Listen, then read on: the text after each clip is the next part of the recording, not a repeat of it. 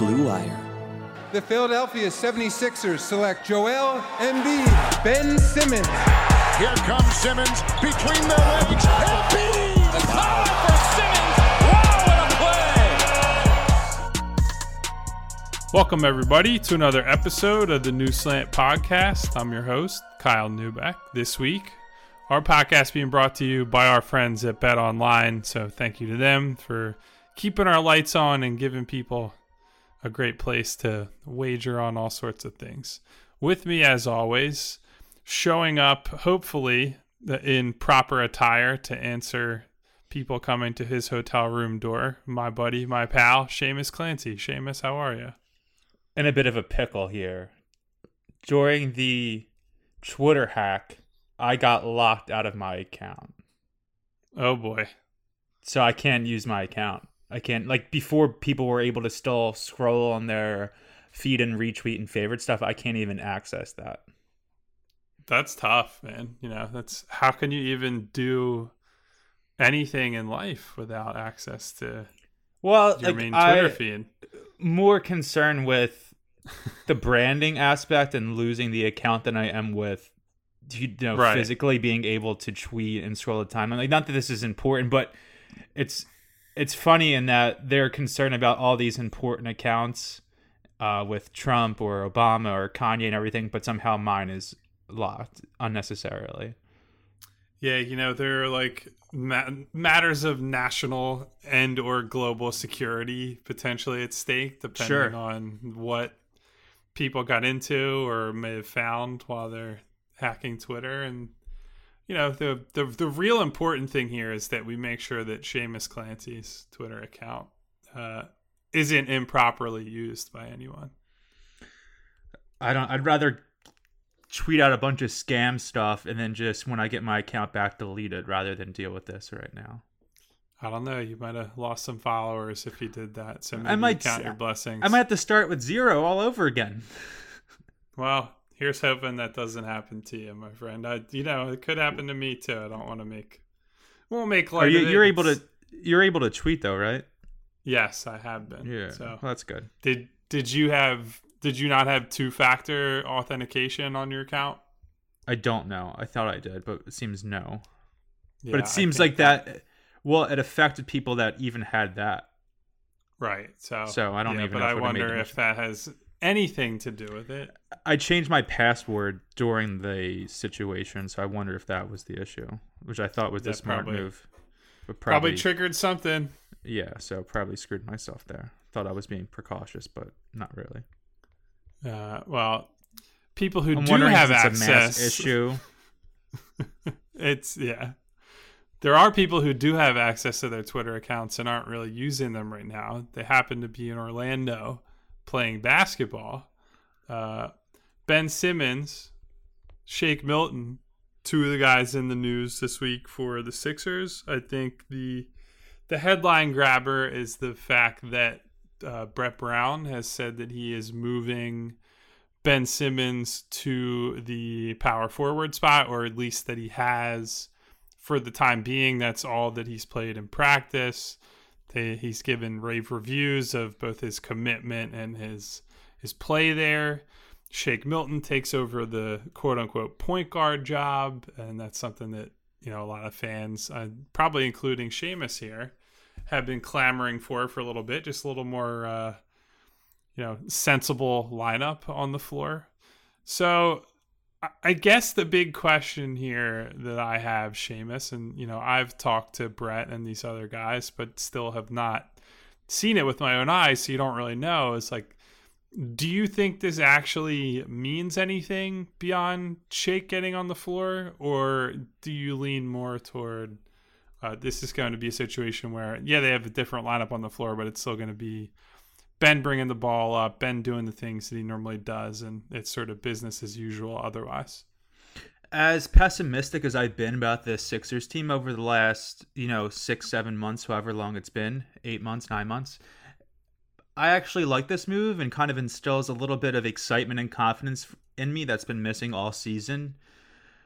I mean, in reality, it could be just they're naming Ben the power forward or the four, or however you want to say it, and it doesn't really amount to any difference. But I mean, I haven't been the biggest Shake Milton fan overall, but at least he presents this idea of an X factor, this, possibility of a player that, I haven't really had that type of pure excitement over a specific player, since about that player being able to break out since the 2018 season. And it would be, it's hard to say that, during the Sixers' first playoff game, Shake Milton is going to be the starting point guard and bringing up the ball every single time down the floor and running a half-court offense.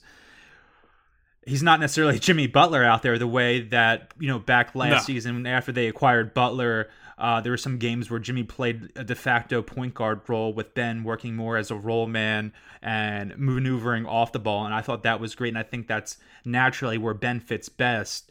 I think there was a situation Brett alluded to a little bit where just by the rest of the roster, Ben had to sort of play point guard. And also I think Ben wanted to brand himself as a point guard, and those things coalesced into, Ben playing point guard for 2.5 years, even though in reality he's not really a point guard, and to me has always been a four. LeBron James isn't a point guard. Zion Williams isn't a point guard. Giannis, I guess, isn't a point guard. These are players that, while they primarily handle the ball for their team and are their creator, it's better to play them with an extra guard out there.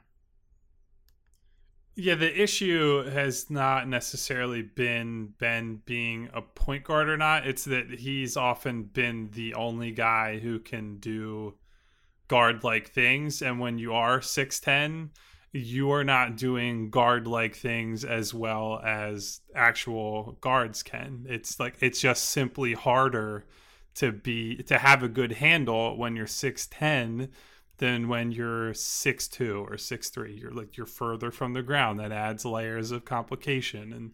And, Ben also has other issues on top of that, where the headline always is his lack of a jump shot, which, we'll talk about that at some point here. I think the big thing here is that Horford is being moved to the bench to make this happen. And that, as you say, Seamus, I don't know that Shake Milton is going to come in and set the world on fire the way he did in the early spring, late winter last we saw these guys. But I think he, dating back even to his days at SMU and as an amateur player, his theoretical skill set it's translated pretty well to the NBA. He's got issues on defense. He's not a terrific athlete or anything, but he can handle the ball a little bit. He can shoot the ball well, both as a catch and shoot guy and as a pull-up shooter. And those are things that they have desperately needed. They don't need him to be a dynamic Damian Lillard type guard to get value out of having a guard in the lineup with these guys. They need people who make the lineup make sense for Joel Embiid and Ben Simmons specifically, which is not easy to accomplish. You're going to have to sacrifice something to get the best out of those guys. But I think Shake offers a good conceptual fit with those guys. Taking out Horford out of that lineup, moves people out of they're out of their own way effectively. Like Al wanted to operate in spots that you already had two guys who wanted to operate there, sometimes three with Tobias Harris. And the more you cut down on that, the more you let guys settle into natural and routine roles, and you're not having like triple post up possessions. The easier this gets, and the move is for Ben Simmons or involving Ben Simmons right now, but it's going to have a domino effect, I believe, on the rest of the lineup if they actually commit to using him as the versatile point forward type player that I think you and I both believe that he is. Do you think Shake could be 2012, 2013 Mario Chalmers? People might take that as a slight, even totally though he was a starting player on back-to-back championship team playing with an uber-talented, power forward, point forward. Think that's a realistic comp? And I don't think that's totally out of the question, no. And if you get that sort of competency from the guard spot, which they haven't had in forever, other than the half season of Jimmy, that's huge. They're not having Dame Lillard, as you said. They don't have Chris Paul. They didn't swing this unbelievable midseason trade again to try to salvage the season. But if Shake is just a competent player, I'm not asking him to be an all-star. I'm not, doing the typical Sixers Twitter freak out over our fringe players that we want to succeed and we want to get behind and we want to be part of them. But if Shake is just competent, I think that's enough to be an X factor that may elevate the Sixers from a team that is either going to have a really tough first round series and get bounced in the second round, or maybe a team that can even make a conference finals run. Yeah, I think Chalmers is actually a pretty good comparison. Like coming out of high school, I think Chalmers was much more higher regarded. Obviously played for a big and successful program finals, at most Kansas. outstanding player in college. Yeah. But in terms of pure prospects, like NBA prospects, I don't think they're that different. Like I know that Shake ended up sliding in the second round when they drafted him, but part of that was because of some medical red flags, I believe. I know that there was an issue that surfaced sort of late in the process and led to him. He was originally slated to be, like maybe very end of the first, top of the second, which is where Chalmers went. And for very similar reasons, like they do have limitations as players, but they can shoot the ball, they can handle a little bit. They're not especially advanced playmakers, but in a ball movement, side to side, dribble handoff type offense, that they can certainly get done. So yeah, I don't think that that's a huge stretch. Obviously, actually becoming that guy is different. Like, I know Chalmers was much maligned by his teammates on the floor. He's sort of like the little brother that they all picked on as they were playing. But that guy showed up in a lot of big moments, and it's hard to forecast what anybody looks like in those, let alone a guy who's only in his second year and has played in such, limited minutes so far. But just as like a broad concept, I like that. And, I think Shake has been what I really like about this is that from a holistic standpoint is that Brett Brown is giving Shake this opportunity out of the gate. It's not something that, they're trying to make that Horford starting lineup work, despite the fact that we've seen that it doesn't work, and basically calling us crazy for thinking they shouldn't do that. They're trying to facilitate Shake winning this job and doing that from the start. I think that's an important first step. I don't think Brett deserves like any extra credit for that or anything, but to me that shows that at the very least the coaching staff, the front office have learned the right lessons from the season and maybe more of what they need around their two best players. Yeah, and I think that speaks to the confidence the team has in Shake right now and the confidence he possesses himself.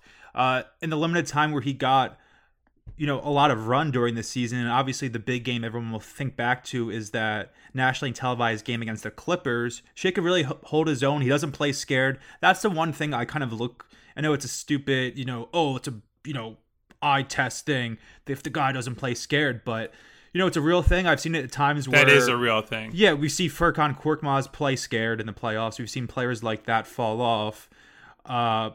But Matisse a little bit seems to be getting better in that regard. Still a little timid, but Shake seems fearless. And I'd rather a player like that's that young, that hasn't had that much experience, not realize the totality of the moment and just play loose and free and, be a role player, be the fifth best player in the lineup, but do his role as well as he can.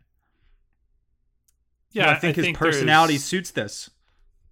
There's an element of you don't know what you don't know. And there is a flip side to that too, certainly, where, and Brett has talked about this a little bit when we've talked about Shake recently, that like it's nothing against Shake, but coaches generally don't trust young guys in the playoffs and in big spots. And just inherently they are untrustworthy. And so maybe we end up in a few weeks seeing that, hey, Shake is not built for this, and they are going to have to figure out an alternative solution. But, it's something that not only I believe helps them in the short term, but it's also a long-term focused move. And so, it's not an easy decision to make for a coaching staff that might be gone within the next month or two. So I'm just glad that we will get to see that, hopefully, knock on wood, assuming nothing goes sideways here with whether it's injuries, positive tests, whatever. Out of the gate, it seems they're doing the things that make sense on paper at the very least. Yeah, and he's under contract for 2 more years for dirt cheap after this. As a second-round pick, he was the 54th selection. So if he turns into something and looks like an actual part of this roster this postseason or these Orlando games or however you want to delineate this end of the season run, that's a starter for next season. He's making $1.7 million, and the following season $1.8 million for a team that's going to be trying to shed money as much as possible with these cheap ass owners who are now scared off of the luxury tax and firing employees and raising season ticket prices because of Al Horford's ridiculous contract that looks, while some people were optimistic at the time, myself included, now is a disaster in hindsight. Having a starting caliber guard on a team that's so bereft of guards for that cheap, with Ben Simmons' contract kicking in, how much Tobias, Al, and Joe are all already making, that's huge. Yeah, especially with the way the salary cap is going to shrink. Obviously, we don't know what mechanisms the league is going to use yet. That's going to have to be collectively bargained, but every dollar is going to matter. And so if they have a long-term contributor in Shake, which, early days to make that proclamation yet, but good positive signs, that would be a big boost for a team that, barring a major trade, is going to be up against it for the foreseeable future. I'm really talking myself in the shake more and more during this podcast. I feel like I haven't had a player like that on the Sixers since Dario, where I'd get, I'd have an irrational confidence and, this anxiety when I watch him play, where I want him to make every bucket and make every crisp pass because I need things to go well for him, that player to succeed, because you feel invested in him as a fan. Again, I'm not one of those, people who've been clamoring for Shake to play all season, but, just the starvation for basketball and sports that I have with, the optimism and the upside of the unknown that Shake presents. And given my dissatisfaction with the rest of players on this team this season, my excitement for these Orlando games for, the August on is Shake Milton. Not what I would have expected before the season. On that note, let's take a quick break to talk about our sponsor, and then we'll be back to talk about some topics that are not related to Shake Milton, at least that I'm aware. So sports are coming back, and so are your chances to bet on your favorite teams and events. And there's no better place to start than with our exclusive partners, BetOnline. Get in on the action for this week's big UFC fight, or you can check out the odds on NASCAR, Formula One, and the Premier League. We are not going to talk about Liverpool's performance in the Premier League since they clinched the title, but they did clinch the title. I just would like to remind everybody of that once again. If you can't wait for your team to come back, BetOnline has futures odds including win totals, division winners, and even league championships in a bunch of different sports. So you can also check out daily simulations of Madden and NBA 2K to watch and wager on if you're really desperate to place some bets. So visit betonline.ag and use promo code BLUEWIRE to receive your new welcome bonus. That's promo code BLUEWIRE, all one word. BetOnline, your online wagering experts. So we got into this topic, I believe it was last week, Seamus, that spent some time on it, discussing, Deshaun Jackson and anti-Semitism and the conversation that has revolved around that over, I guess we're recording this on Thursday afternoon around 1:30 Eastern. So it's been, let's say about a week and a half since all that happened. And I guess what has happened since is that there has been, largely, I think it's been people criticizing Deshaun, condemning his actions and all forms of anti-Semitism. But unfortunately, and not just in the NBA or the NFL, it's sort of across pro sports, it seems like there is at least somewhat of an undercurrent of athletes that are not taking that part of it seriously and are either minimizing the anti-Semitism or ignoring it in order to defend people they feel are being attacked. So some recent examples of that. I don't remember if we got to it last week, but Steven Jackson came out, and I think we got to him and Malik Jackson's comments. And so then in the week since, there have been some other troublesome stuff. So I believe it was Wednesday, either Tuesday or Wednesday, Allen Iverson posted a picture with Minister Louis Farrakhan, who obviously is at the center of some of this stuff, has a long history of anti-Semitic, homophobic beliefs and things that he said. And I think the real surprising one was yesterday, Miami's Dwayne Wade, who I think has been a pretty vocal leader on, a lot of different social issues, and I think people generally have looked up to on some level, tweeted out a message of support for Nick Cannon, who himself was fired by or let go by Viacom, that owns a whole host of networks. I think predominantly in this case MTV, in Nick Cannon's case, let him go for remarks that he made on a podcast that were heavily anti-Semitic and endorsing anti-Semitic remarks of the guests that he had on. And while Wade followed that up by saying that's not what he was supporting Nick Cannon for, and it ended up being, his defense was that it was about Nick Cannon trying to get the rights to the show Wild 'N Out. It just seems like there has been far too much excusing of a really serious issue, and an issue where there really shouldn't be like a black and white. There's no, or it should be black and white. There's no gray area here. There's no matter for interpretation. Anti-Semitism is wrong.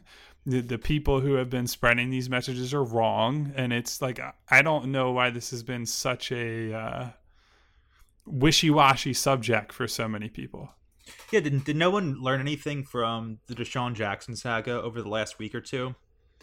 In last week's podcast, I tried to speak as best as my ability and sort of stay in that gray area. Maybe that was wrong, maybe that was right, and trying to understand both parties in this situation. As I previously said, I cannot speak to the black experience of a black American. I cannot speak to the experience of a Jewish person, a Jewish American.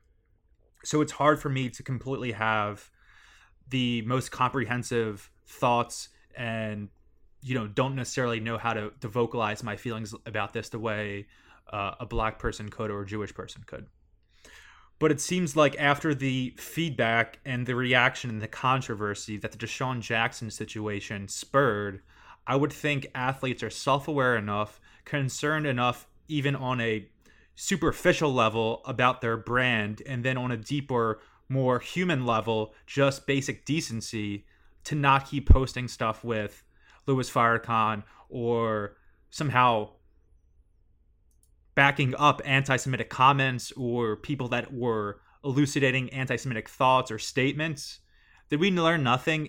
Last week I tried to speak to, Farrakhan does have, in his words, amidst other issues of hate on Jewish people or on the LGBTQ community, he does have a pro-black message in there that I think it's understandable to a degree how athletes or just people in general could see that aspect of his message and want to amplify it. But after the last week's media storm, where it's been now amplified that Farrakhan is anti-Semitic, it seems like no one is still backing down from their comments, whether it be Steven Jackson, whether it be Deshaun, who oddly enough accepted a tour of Auschwitz with a 94-year-old Holocaust survivor, but at the same time was defending Nick Cannon in a now deleted Instagram story about his anti-Semitic comments. Did he learn nothing? Is he actually going to go to Auschwitz? Now, I don't want to put myself in the Deshaun Jackson shoes. I don't know what he's dealing with. I don't understand the totality of this situation, but it just seems wrong to me. Yeah, so I think there are a couple of things. I want to mention Iverson posted a picture. I don't want to just sweep it under the rug because it's Allen Iverson. Sixers fans idolize him. Him doing that after everything we've just seen, not just nationally, but in this city, with Deshaun Jackson, the large Jewish community that they have in Philadelphia. It just doesn't make any sense to me. It's really strange, Seamus. And so I think there are a few things to unpack here. Some of this we got into last week, and you're touching on it in a different way now, right? Like when we discussed Deshaun, one of the things that I wanted to point out, we looked at it as an isolated. It was an isolated incident. That's how I was looking at it now. But now it's a pattern of behavior among athletes currently, and that now sits with me much worse than just this one person making what we assume to be a boneheaded comment without realizing the severity of their actions and their statements. But now that it's more widespread between athletes and celebrities overall, which we've seen with Nick Cannon specifically, there's something more afoot here. Right. So when Deshaun does the initial thing, which again, awful, horrible, should have known better. There's no excusing of it. There is still part of you, like as a human, as someone that has like empathy for people. It's like maybe this was a moment of pure ignorance. Like maybe I'm not commenting on his intelligence. Maybe Deshaun just genuinely did not understand what he had done. And you say that and you think about that and you try to give people the benefit of the doubt. When it keeps happening over and over again with different people, and it's basically the same. It's not people posting quotes they believe to be from Hitler, but it's people making the same excuses or ignoring the same topic. Well, then it becomes a more widespread issue. And this is how I was thinking about it, Seamus. Obviously, again, to reiterate, you and I'm a white, grew up Catholic kid. I have never been persecuted for who I am, and I don't know what people go through. But the easiest way to explain this is if someone was Jewish and their method of being pro-Jewish people was to be anti-black, that's not being pro-Jewish, that's being racist.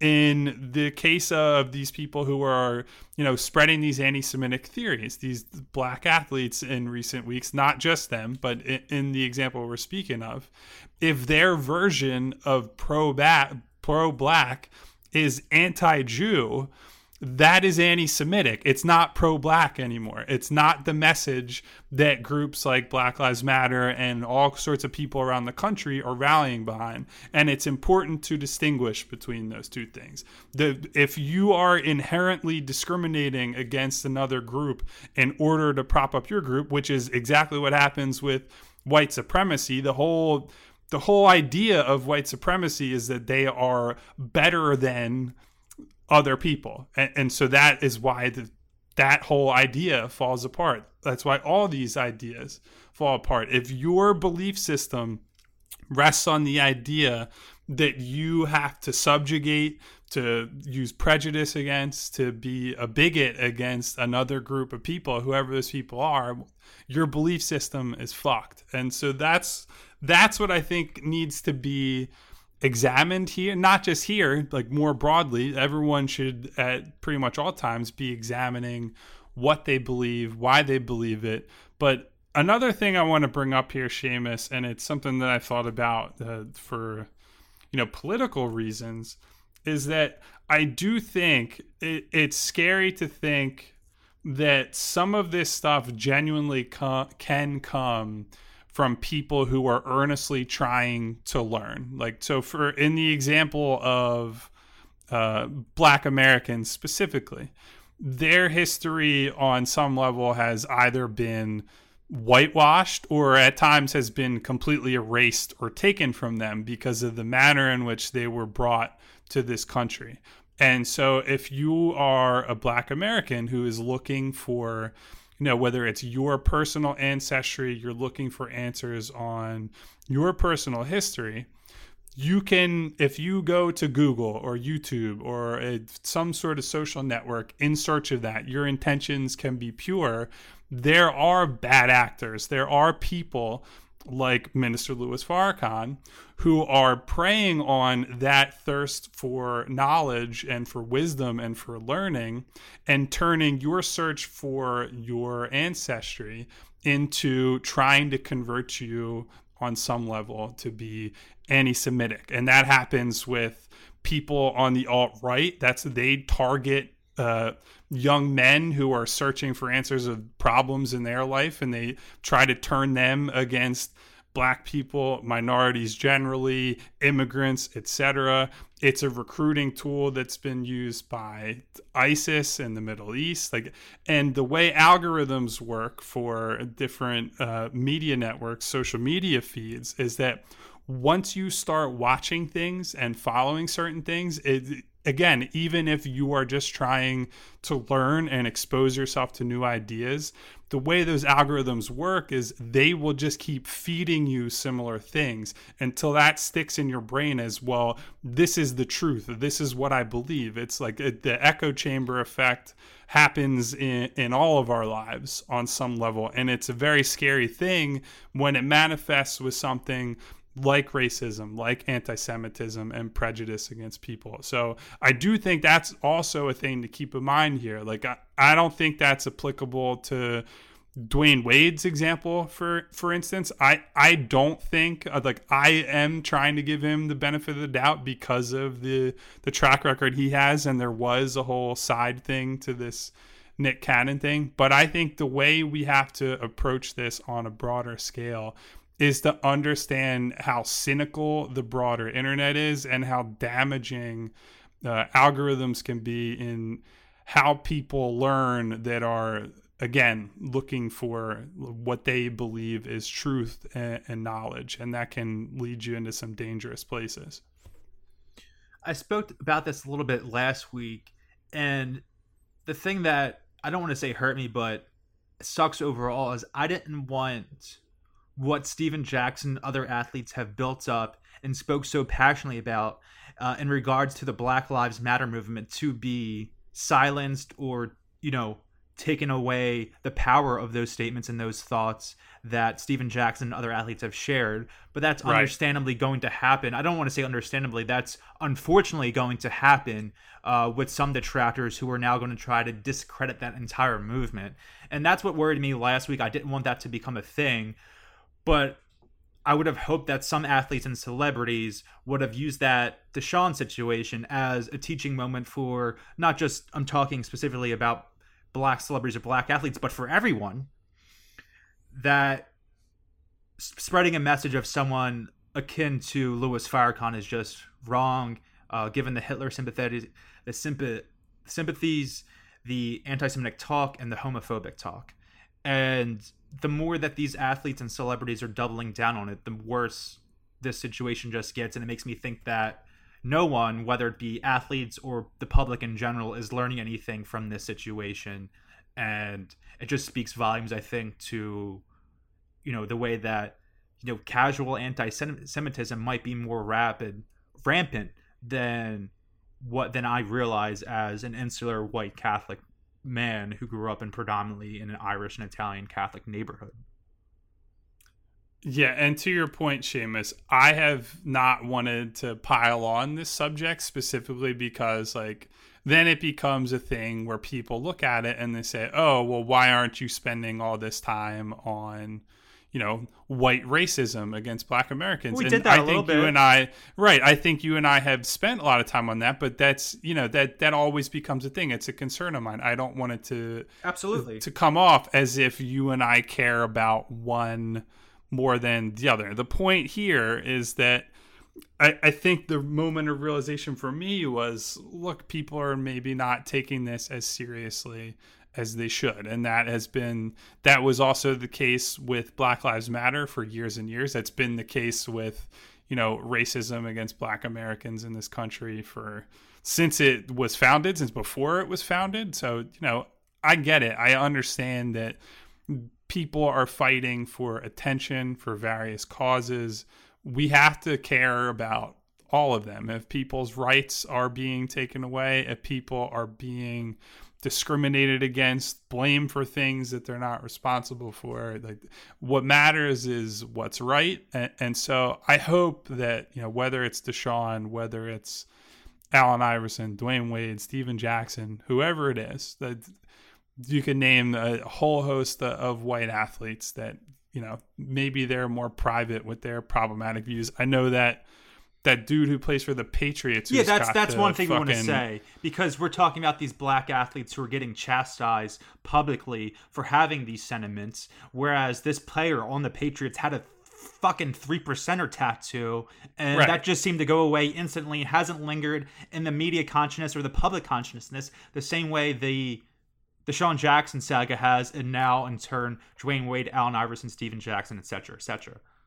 Right. And like, look, then you could also point out shit about, Tom Brady and the whole connection to Trump and having a MAGA hat in his locker. And, that was a story for a while, and that somehow is now just like a non-entity, despite the fact that, not to get too into politics on this podcast, but what has happened over the last 4 years in this country, and Brady is sort of not attached to that somehow anymore, and never really wanted to answer for why he had, at least passive support for Trump in his locker. So white people get away with this shit constantly. And the overarching point here is that when there is prejudice in people, no matter who they are, what walk of life they come from, we have to be able to recognize it, to talk about it. And, the point I really wanted to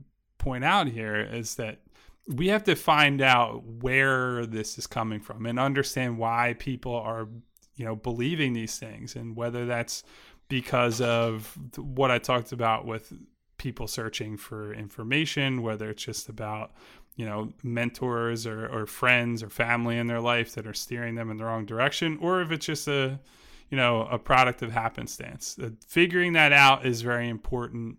Trying to understand one another and showing respect and love for one another is, what's going to get us out of this at the end of the day. That's about all I got on that one. I will say that, to close up, in the world we now live in, it's impossible to separate politics and sports in really any facet of our lives. So we're saying like, oh, we don't want to get too political, which I understand. This is primarily a basketball podcast. But at the same time, politics in the current situation of civil unrest we're in, reaches out to every, part of the modern life. Yeah. I will never divorce myself from, like, you have to keep it real. You have to be true to yourself. I think we're both that type of people. And, if you don't necessarily want to listen to that, I understand. But it's impossible not to discuss these things. It's ignorant. It's wrong not to. It's, wrong of us as commentators or media members, or however we want to categorize ourselves as people with a voice. There's something wrong if we're not talking about this. Absolutely.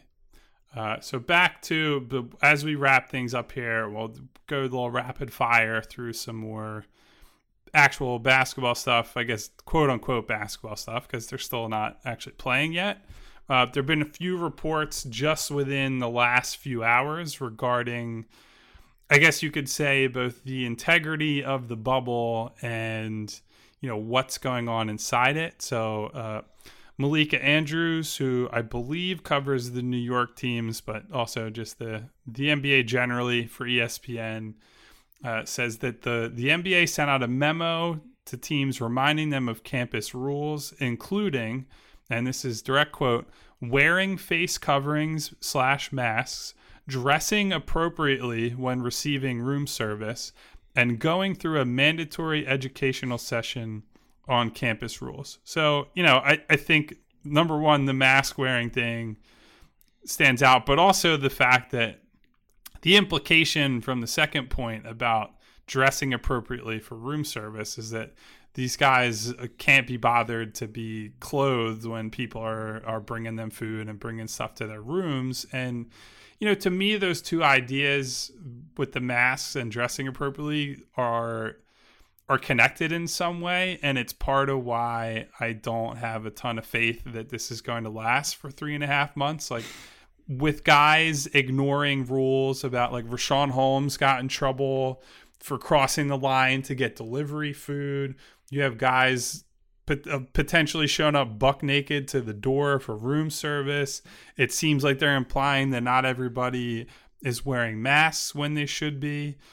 And this is about a week into all these guys being there, and you're telling me this needs to last for the next 3 months or so. I don't know how they get through all this without some sort of, I don't want to say an outbreak, but without the whole thing just collapsing on itself in some way. Bro, it's just a disaster. I want it to go well. I mean, the games haven't even been played yet, and things are just going awry at every single solitary turn. What's going to happen when we actually have a real schedule that players and coaches and officials and executives need to keep to when there's these games going on and there's even increased contact between all of these people that are in this quote-unquote bubble? This should be the easiest part, I feel like. It should be. This is like you still have the connection on some level to you just left home. It's like, all right, this is still a new experience. It's a normal family vacation time period, I think. Maybe you're getting a little antsy to get home and, be back in the comfort of your home, but that's not the reality. And, there is also some reporting on part of that memo was about not bringing unauthorized people onto the campus. And there have been tweets and Instagram posts that have gone semi-viral that, we'll say, I'm trying to think of a term. Let's just say women that have social media accounts that are we'll call them influencers, have said that they've already gotten invites to the bubble by certain players. And it's like, you and I talked about this, Seamus, in like mid-May. These guys are fucking horny down there. And that's a whole different problem from all the other, like, being stir crazy and being sick of the food, being sick of being in Disney World. There are so many things that can go wrong here. And I wish I was more confident in all of it going off. I want it to work, not just because it is helpful for my job and this podcast, but because there are many, many people that you and I will never see or talk to whose livelihoods depend on this league for their families and to put a roof over their head and to feed their families. So, I want this with every fiber of my being to work. I think just as a human being, that's my starting point. But also as a human being, as Joel Embiid has said, I fucking know how this stuff works. I know these guys. I know what they do in their downtime. And the whole thing is just insane. Yeah, it's just not going to go well. Like, this isn't going to go well. I was optimistic that we'd have football. We're definitely not having fans. I doubt we even have football at this point. And it sucks for, there are selfish reasons here between you and I that we, make some semblance of a living talking and writing about sports. But in reality, there's a deeper issue where thousands and thousands of people's livelihoods are at stake and their health is at stake because of, I don't want to say needless, but, poorly planned situations. And look, as we, I guess we can't really avoid politics on this episode of the podcast. If we were a country that genuinely cared about offering a safety net to the citizens of the country and we acted like a civilized people, maybe we wouldn't be so reliant on large corporations like the NBA having to subject their most prominent employees to risk in order to be able to potentially pay, the thousands of other people that rely on this league for their income. But we don't. Like, as a country, at least as a country as we're currently constituted, we don't care about the safety net, and we have not made it a priority to, like, the unemployment benefits package is about to expire. There's no movement on that as far as I'm aware right now. The initial round of stimulus checks has not been followed up by any further legislation. I know there have been discussions on both of those matters, but, look, nothing's happening there. And so the NBA, among other large corporations, has to make the decision on their own of how the fuck do we make this work? And even people with billions of dollars at their disposal are forced into these tough changes. So, I would love to live in a world and in a country where that's not an issue, and we don't have to feel like we're either going full steam ahead with business or we have to fucking abandon large swaths of the country. But that is the position we've been put in. Makes you think. It does make you think. The only good thing so far, universal good of this bubble, has been Matisse Thybulle's lockdown diary videos. Those are entertaining, I think. Yeah, Shake and Matisse holding it down for any semblance of enjoyment that we are going to have with the Sixers this season. Well, that's about all I got, buddy. You got anything else before we wrap this up? No. Hopefully, all right. Next time we talk, I have a Twitter account. Yeah, well, fingers crossed. I'm crossing my fingers I don't somehow lose mine through some more hacking shenanigans. You never know. Fingers crossed, knock on wood. Until then, we hope everybody is doing well, staying safe, that your loved ones are all hanging in there during all this. And if you haven't already, like, subscribe, give us some reviews on the podcast, and we will talk to you soon. See ya.